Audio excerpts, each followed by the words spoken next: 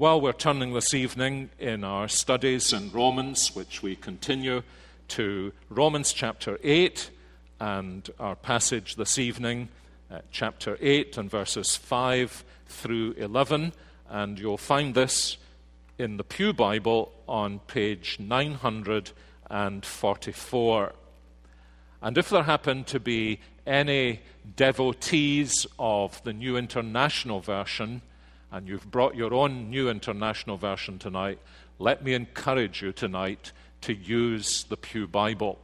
Keep your New International Version open if you so please, but make sure to open at page 944. And if I can remember, I'll explain why. And if I can't remember, I think it will be obvious. Well, before we turn to the Word, let's turn to the Lord and ask for His assistance in our study together. Our gracious Father in heaven, we delight to be in your presence on the Lord's Day.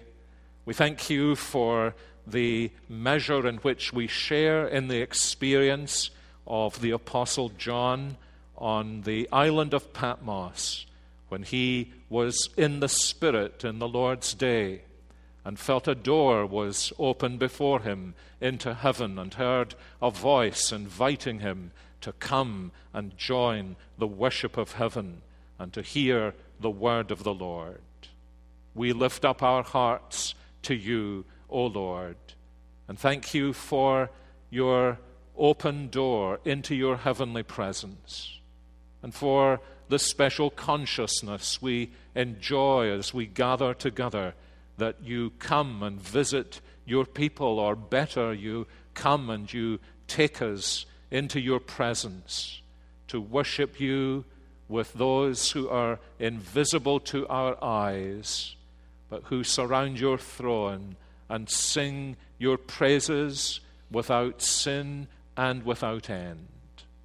And we pray as we remain the church militant, marching to Zion, but often battling against the world and the flesh and the devil, that this hour may be an oasis for us in the desert, and that together, by your word, by your praises, by our fellowship together, we may be refreshed and strengthened and travel on to your heavenly Jerusalem.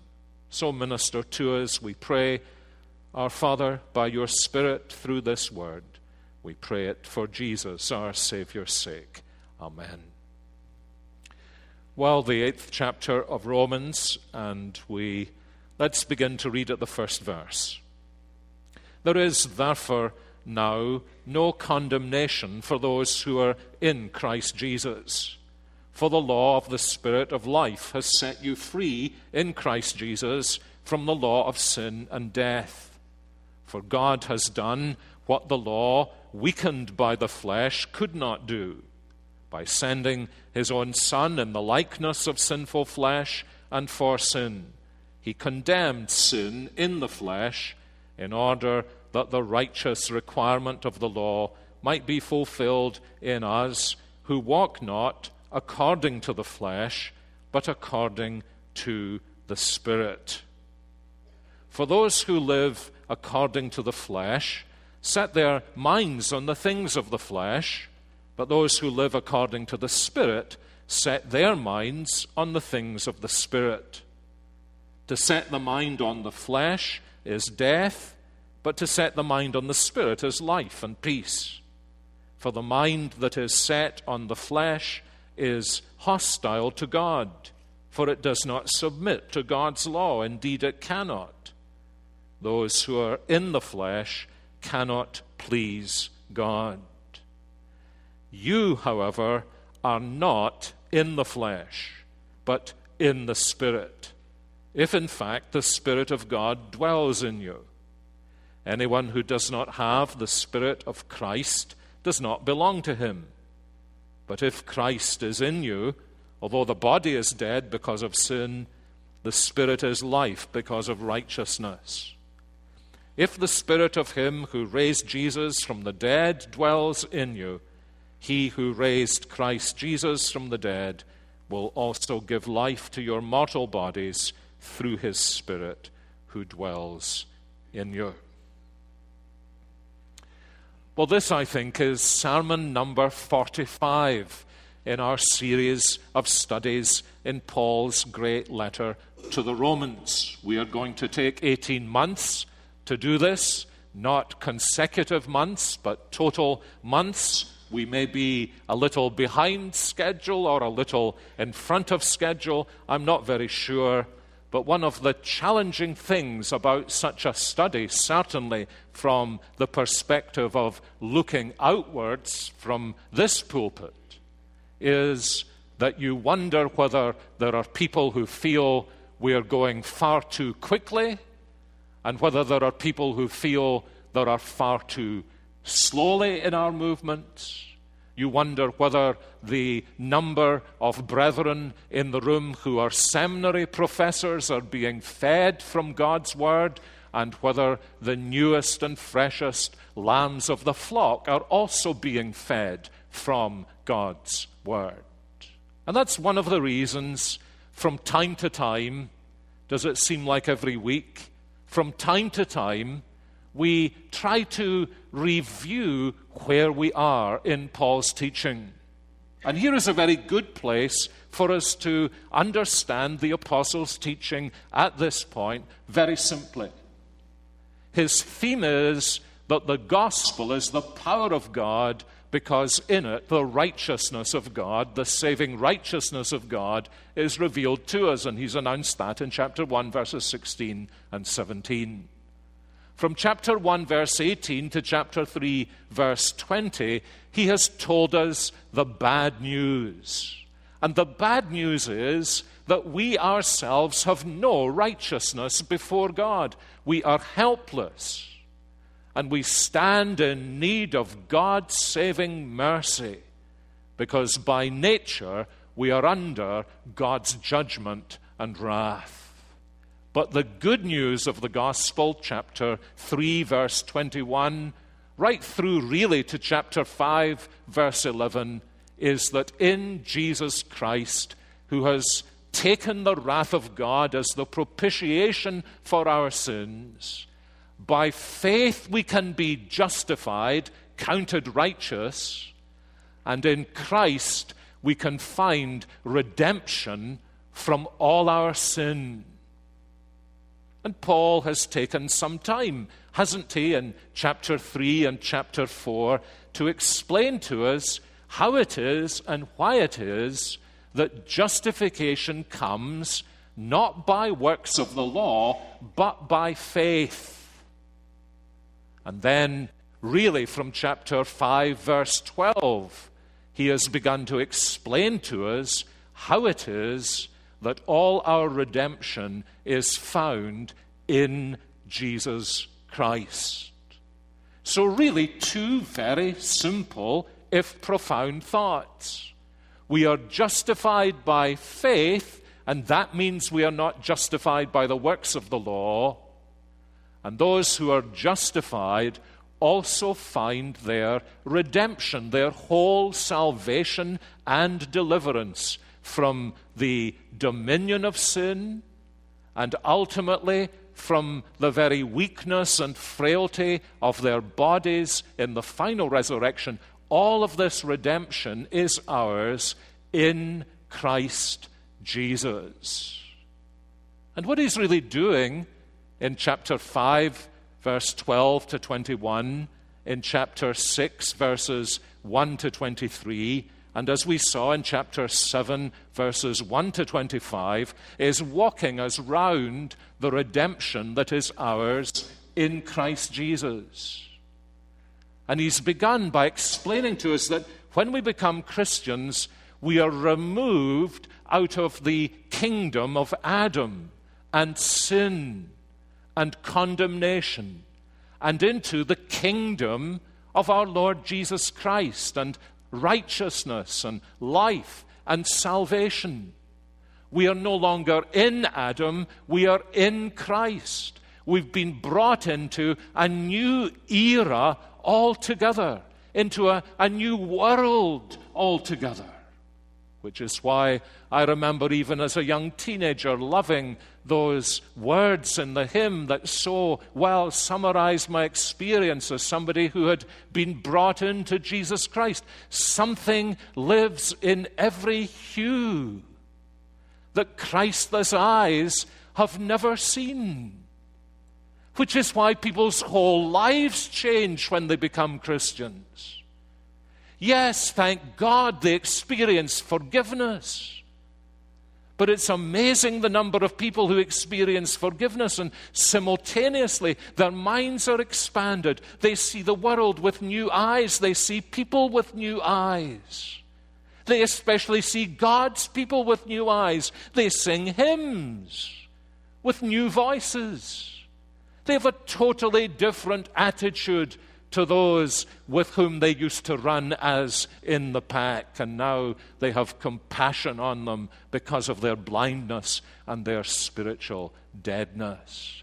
It's because we've been brought out of that nation of Adam, that kingdom of Adam, and we've been brought into union and communion with our Lord Jesus Christ. And in that union and communion with the Lord Jesus Christ, the following things Paul has been teaching us are true.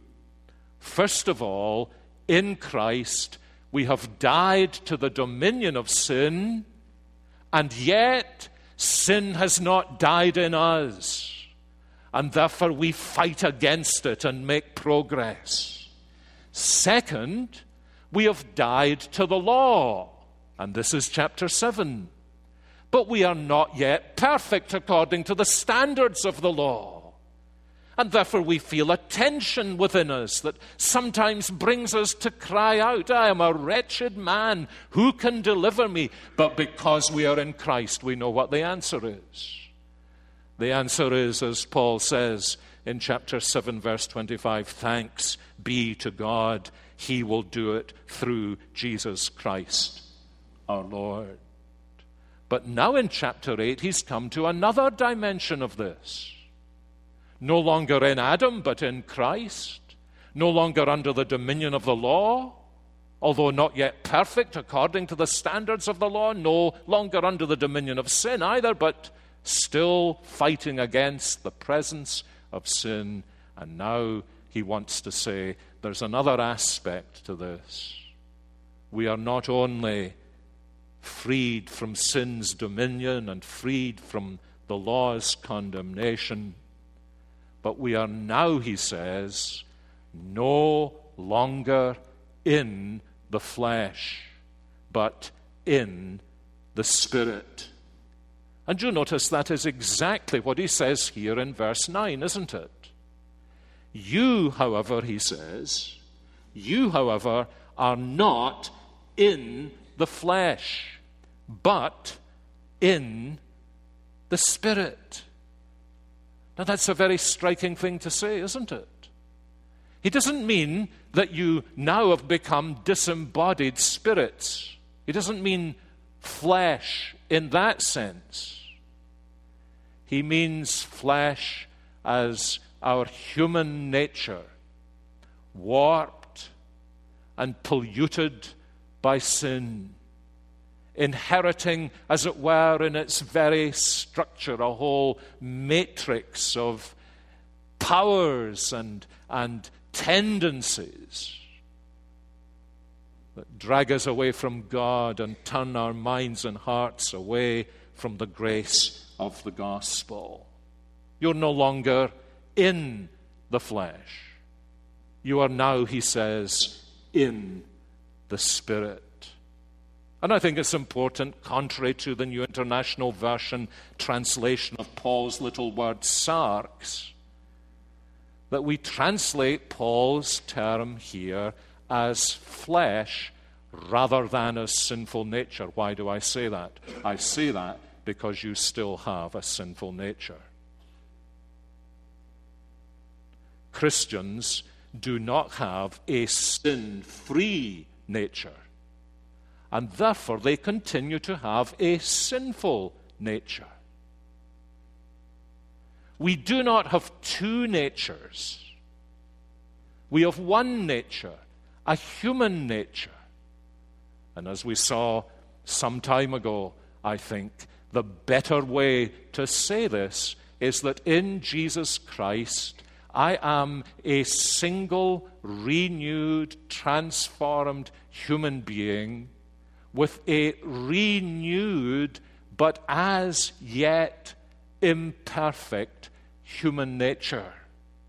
So there are not two men battling within me, nor have I suddenly acquired two natures.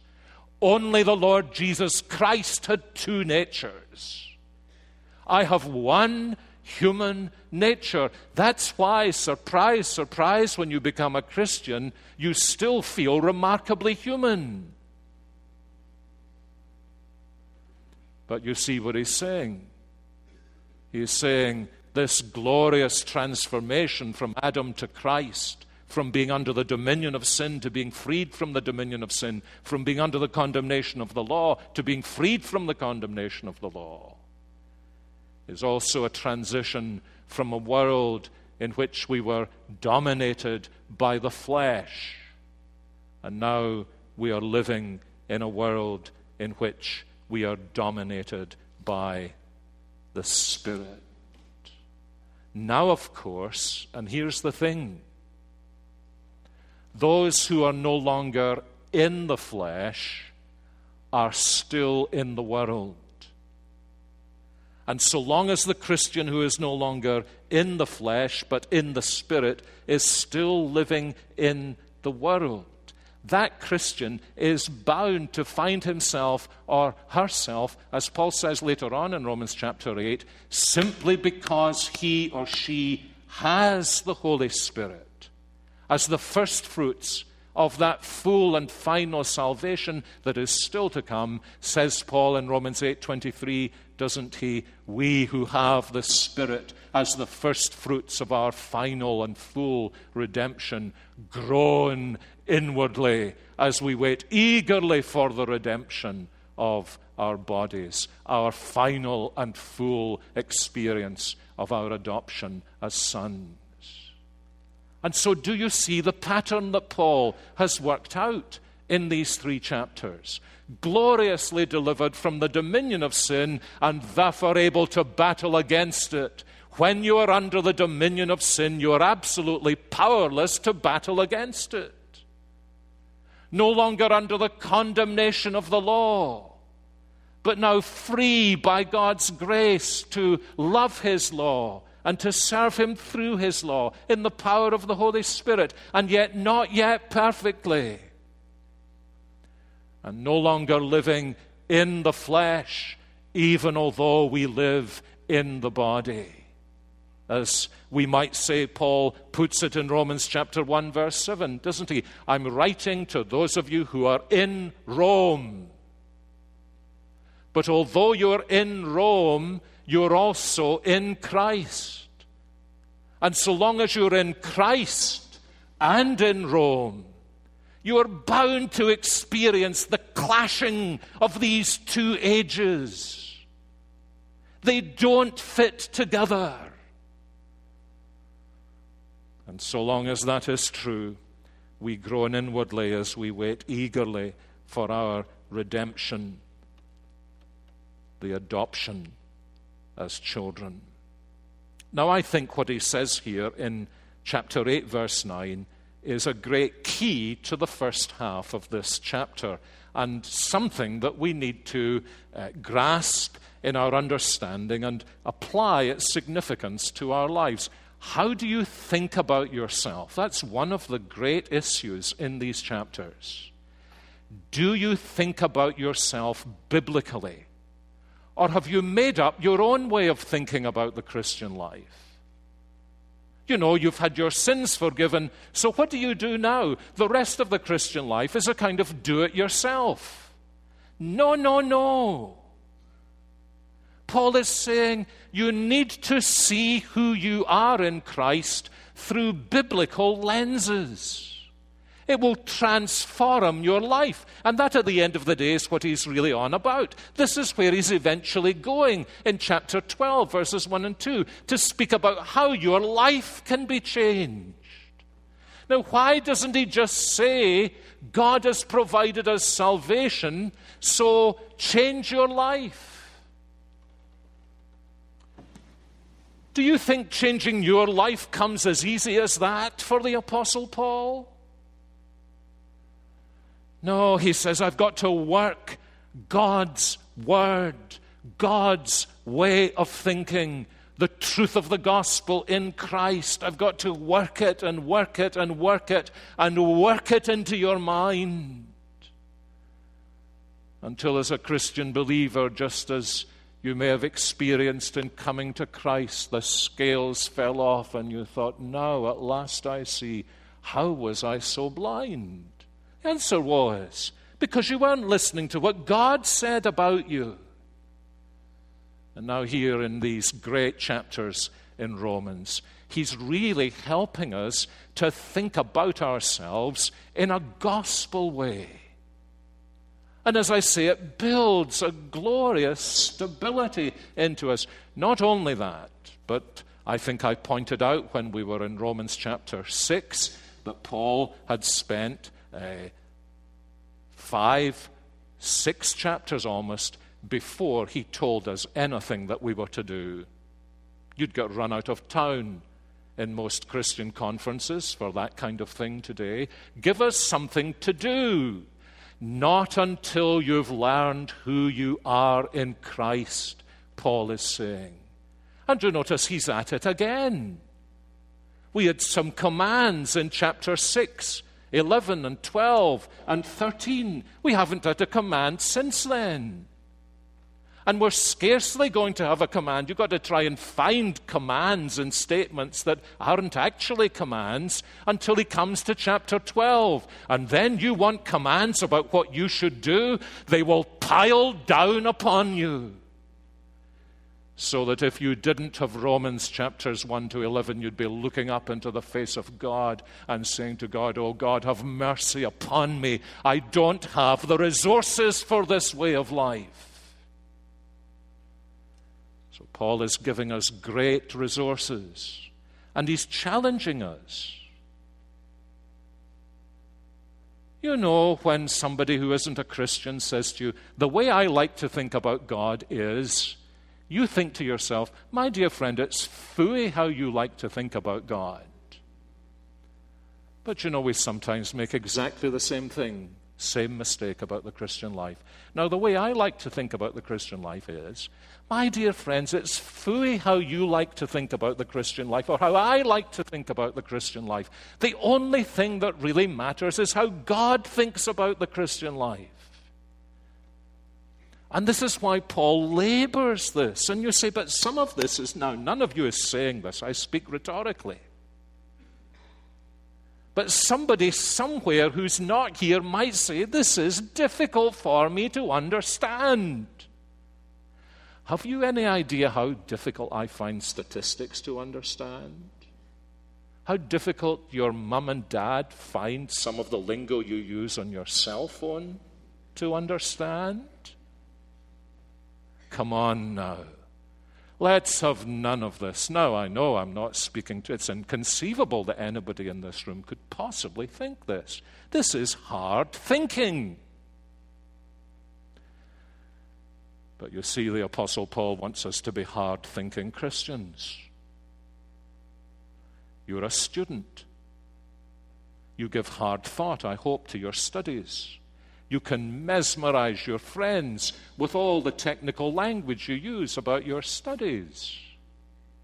You don't want to be a baby, sniveling infant Christian by saying, it's all too hard for me, I can't understand. He's writing to slaves, my friends, slaves in Rome. And he's saying this gospel is so big. It's going to take the stretching of your mind to begin to grasp it. But when your mind grasps it, he says. And this is Romans 12, 1 and 2, isn't it? The transformation of your life takes place through the renewing of your mind. Your mind. Well, you say, but I'm going to have my life transformed some other way. Not by the gospel, you're not. Not by the gospel, you're not. So this is a tremendous thing. I thank God that you're here to listen to this, not because I'm preaching, but because this stretches your mind. This isn't the way you naturally think about anything.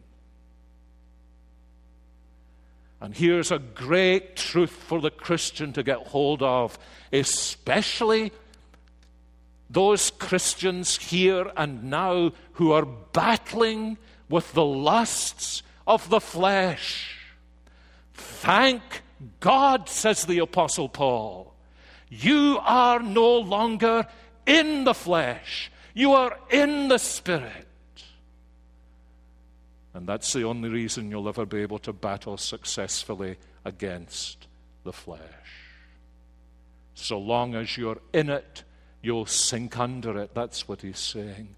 But thank God, through Jesus Christ, we have been delivered from the dominance of the flesh, and we're now living under the dominance of the Spirit. Now, that's the exhortation, and it precedes the exposition. So let's turn very quickly to the exposition. And I have two questions for Paul here, and you'll follow them very easily. Number one, Apostle, what does it mean when you say we are no longer in the flesh? What do you mean by that statement, being in the flesh? Well, you'll notice that in these verses, he tells us being in the flesh is characterized by four things. Number one is a certain cast of mind. Isn't that interesting? Those who are in the flesh, he says, mind, or verse 5, set their minds on the things of the flesh. Now, why is that so interesting? Actually, because when we use the word flesh, we usually think about sensual things, don't we? Body-oriented things. But Paul says being in the flesh is having a certain cast of mind. I sometimes say to people, what do you think about when you've got nothing else to think about? What do you think about when you've got nothing else to think about? Does your mind go downwards, instinctively, or does it go upwards to Christ instinctively? To be in the flesh means that you mind the things of the flesh, the things of this world. You think in a this worldly manner. You think in horizontal terms. The things that really excite you are always the horizontal things. The way in which you think about other people is always horizontal. The line by which you judge them, it's always horizontal. How are they measuring up against the horizontal line? That's what it means to be in the flesh. It means to have a certain cast of mind, a certain disposition. And here Paul also means a certain affection. Your mind goes, generally speaking, towards the things that you love to think about. The mind tends to follow where the affections lead. And Paul is saying this is characteristic of those who are in the flesh. It's not something, as it were, that sticks on the edges of their bodies. It's something that has invaded their minds. And you see, that's why it's so troublesome. This is why dealing with people whose minds have gone is such a difficult task, because it's their minds that have gone. It's the very instrument God has given them in order to be able to think clearly that is thinking awry. So how do you deal with that? You see. And this is what Paul is saying is my state by nature. I'm in the flesh and I mind the things of the flesh. As a result, he says, there's not only a cast of mind, but there's a refusal in my will. There's a not able to will the things that please God. And indeed, he says, notice his language, those who are in the flesh not only don't will what please God, they cannot will the things that please God. Verse 7, the mind that is set on the flesh is hostile to God. It doesn't submit to God's law. Indeed, it cannot. And you can prove this very simply by saying to your mind, love God's law and submit to it with all your energy. You know, people say to you things like, I have free will and I can choose anytime I want. If I wanted to choose God, I could choose God. You have no idea what nonsense that is. Challenge them. Say, I challenge you to do it now. And they say, but I don't want to. And say, well, I challenge you to want to. Show me your enormous willpower by willing yourself to love God and to serve Him with all your energy. What's your problem, friend? The problem is you can't, and you won't, because the mind and will of the flesh are hostile to God. You see, again, it's not just a matter of those outward things that seem to be such flagrant contradictions of God's law. It's invasive, it's inside. It's the refusal to acknowledge God as the Lord of my mind and to bow before Him and to say, I want to have my mind focused on the things that please you. And I'm utterly incapable of doing that. There's also, do you notice, a grave defect of pleasure. Isn't this interesting? The mind that is set on the flesh and those who are in the flesh cannot please God. That's disastrous. That is disastrous beyond my powers of eloquence to describe. Why? Because this is what we were created for. You were created to please God. That's the reason He created you. You don't think that He created you so that He would please you as your plaything, the God of the universe. No, He created you for His good pleasure. He created you because He wanted you to be one of His dear children, to live in His presence forever and ever and ever.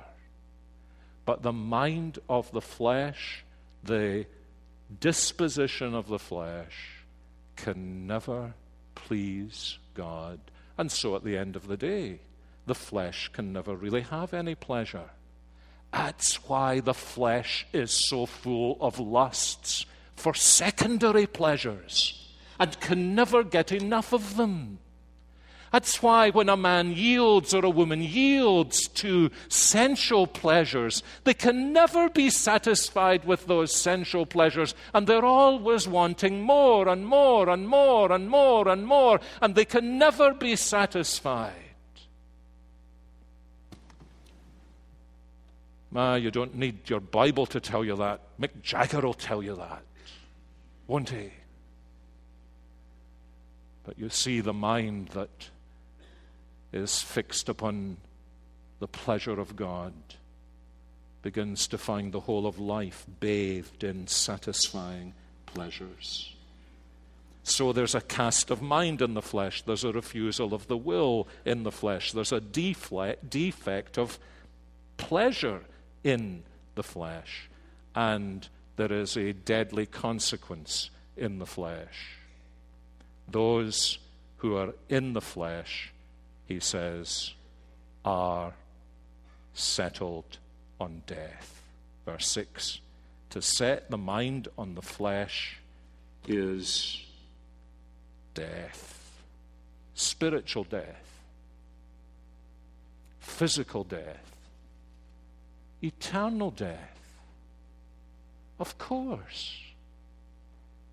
You don't think, do you, we need to say to the non-Christian, you don't think that by dying you'll suddenly develop delight for the presence of God and for the praises of God?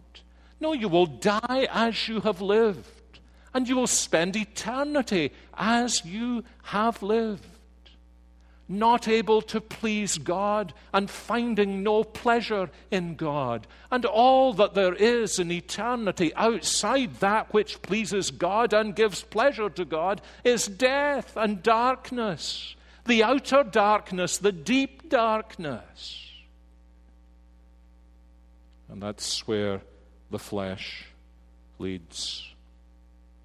And of course, the tragedy is the dead don't know they're dead. That's the tragedy. Anybody in your office, a chain smoker,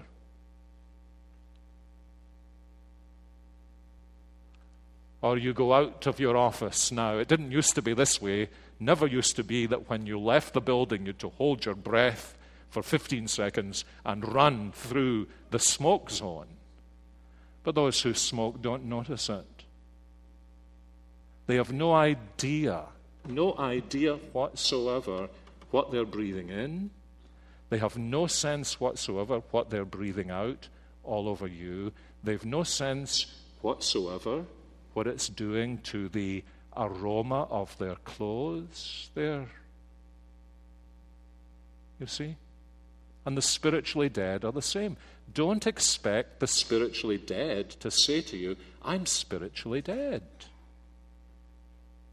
They can't sense it. That's the tragedy. The tragedy is it's not just out here, it's invasive. And Paul is saying, you remember how he puts it in Ephesians chapter 2? He says, following the course of this world, following the prince of the power of the air, following the influence of the flesh, we were dead in our trespasses and sins. But thank God, we're no longer in the flesh. He's raised us up. This is what he's so grateful for. We are no longer in the flesh. Well, where are we then? You see, people who are in the flesh don't go around wearing T-shirts that say, I am in the flesh. It's not a geographical location where people become, as it were, fleshians. It's an entire disposition of existence. And just in the same way, the gospel of Jesus Christ brings us out of that world of the flesh and brings us into the world of the Spirit. So, says Paul, verse 9, if you're a Christian, what a great thing this is. If you're a Christian, you're no longer in the flesh, you're in the Spirit. Now, just in case anybody misunderstands, he doesn't mean I'm in the Spirit. He doesn't mean that at all. He's not, you can be in the Spirit, but that's not what he means. He's not speaking about some spasmodic experience that a Christian has. He's speaking about a universe in which the Christian lives. He's speaking about being brought out of one community and into another community in which the Spirit reigns. And that's why he uses such language in verse 4 as walking according to the Spirit and living according to the Spirit in verse 5. And indeed, that's rather a good illustration, isn't it? The thing that makes it clear that a person is no longer in the flesh, but in the Spirit, is the way that person walks or lives. Ever notice this? This is one of the most amazing things to me, that you can recognize the voice of somebody you know out of the zillions of people you know when they call you on the telephone. Now, sometimes, of course, it's difficult to get mother or daughter. Isn't it? Don't you think that's an amazing thing? And even more amazing, you can be 200 yards from somebody, and just by seeing the way they walk, you recognize who they are. You recognize perhaps the family gait. And this is the kind of thing that Paul is saying. That when a person is removed from the world in which he's dominated by the flesh into the world in which he's dominated by the Spirit, it just shows. Well, in what 10 things does it show? It shows in everything. It's as real as that. It shows in absolutely everything. Now, notice how he says this takes place. And I want you to notice there are 3 things here he says about being in the Spirit. First of all, he says this new life in the Spirit is produced because of the identity of the Spirit who has come to indwell us. Look at the language, he says. You, however, verse 9, are not in the flesh, but in the Spirit, if in fact the Spirit of God dwells in you. But, he says, if Christ is in you, the Spirit is life because of righteousness. And it's quite clear that he equates these 2 things. To be indwelt by the Spirit is one and the same thing as being indwelt by the Lord Jesus Christ, because the way in which Christ comes to indwell his people is through the gift of the Spirit that he sends into our lives. Jesus made this very clear, didn't he, in the farewell discourse in the upper room. He said, I'm going to the Father, and I'm going to ask the Father that I may send you the Holy Spirit, and when the Spirit comes, through the Spirit, I will come and dwell in your life. That's why you are no longer in the flesh. Because if you're a Christian, hold your breath. Jesus Christ himself dwells in you by his Holy Spirit. Let me put that just a slightly different way. This is mind-bending, but life-transforming and church-transforming. If you're a Christian, the Holy Spirit, who for 33 years dwelt in the life of the Lord Jesus Christ, has come to dwell in you. I think I need to say that again. If you are a Christian, exactly the same Holy Spirit who for 33 years was present in the life of the Lord Jesus Christ has come to dwell in you. And if you have any doubt about that, the question to ask yourself is, well then, how many Holy Spirits are there? Well, how many Holy Spirits are there? Are there 6? Or 100? Or 2? There is only one Holy Spirit. Absolutely, ultimately, eternally, finally, completely, and indubitably, one Holy Spirit. Well, what Spirit dwelt on the Lord Jesus? That Holy Spirit. What Holy Spirit comes to dwell in us? That Holy Spirit. You say exactly what I want to say. I want to say, there's no way in the world I can take that in. Exactly. But you need to begin to. That's actually the very first thing you and I need to know about the Holy Spirit. He is exactly the Holy Spirit who ministered on the Lord Jesus, and he comes to dwell in every Christian believer. Why do I say that's church transforming? Because, my dear friend, when I begin to think about you as somebody in whom the Spirit who dwelt in my blessed Savior for 33 years has begun to dwell, I'm going to think of you in an entirely different way, haven't I? Don't you think? I mean, look at me. I'm pathetic. I'm absolutely pathetic. Why do you have any affection for me?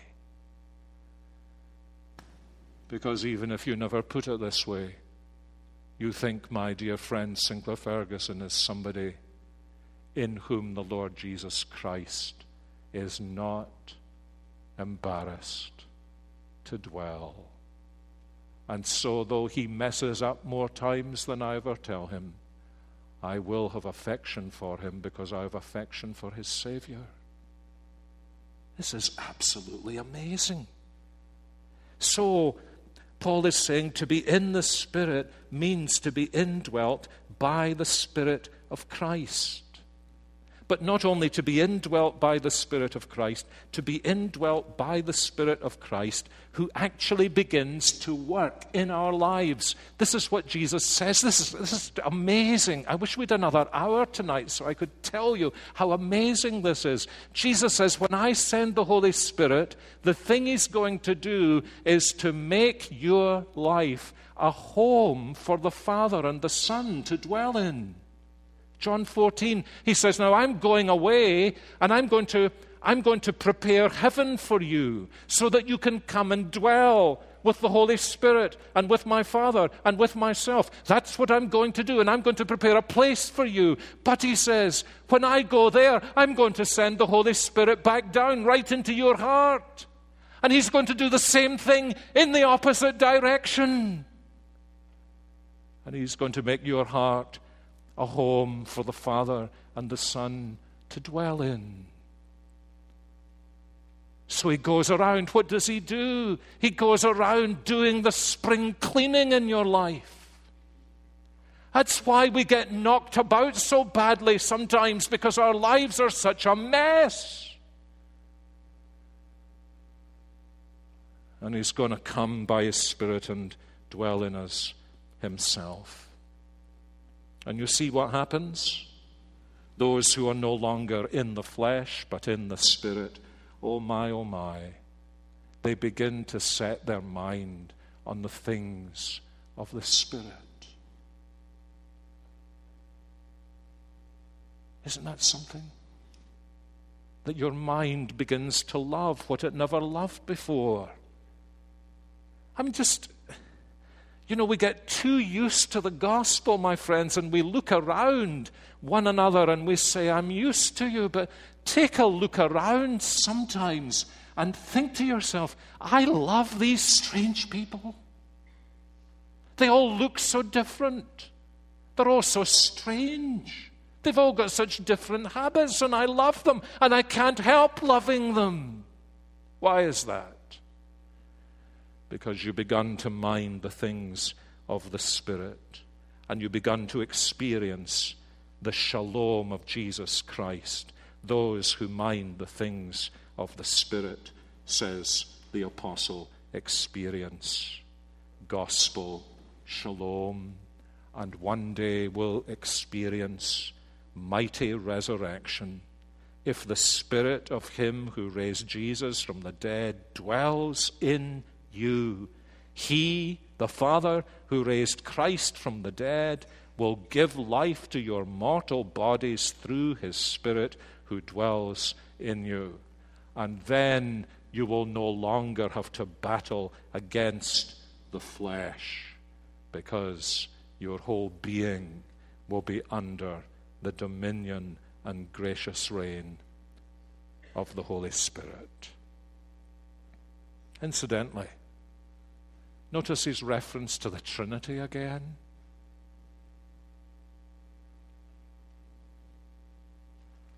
Is Romans 8 your favorite chapter in the Bible? Largely because of the second half. We've a few weeks still in the first half. It's only just beginning, my friends. And what he's beginning by saying is, know who you are as a Christian. Oh, know who you are. And when you know who you are, life really will begin to change.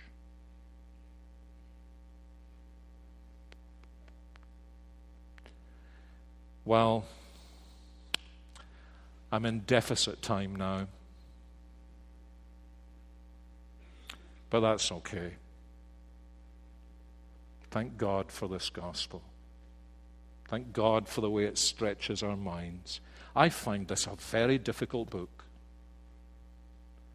But oh, to have my mind stretched, my emotions stretched, my will bowed. And to realize, maybe this is a special, maybe some of you are struggling something terrible tonight, and nobody knows. Your sins, your temptations, your failures. Dear one, if you really are Christ's, you're not in the flesh, you're in the Spirit. That's why you're able to battle and to win. And He will help you by the Spirit He's given to you.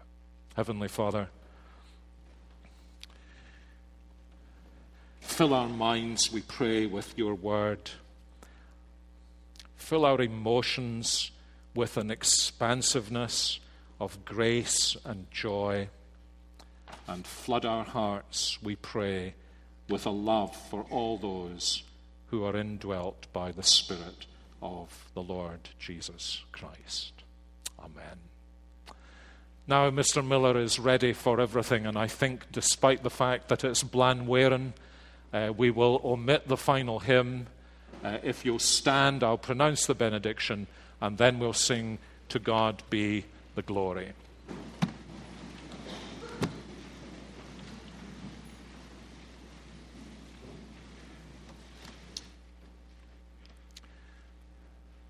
You know, I really wish I could get inside you and put all this inside you, but I can't. But the great consolation to me is the Holy Spirit can. And He will, because He indwells all of God's children. So go with joy into the world to serve your Lord Jesus Christ.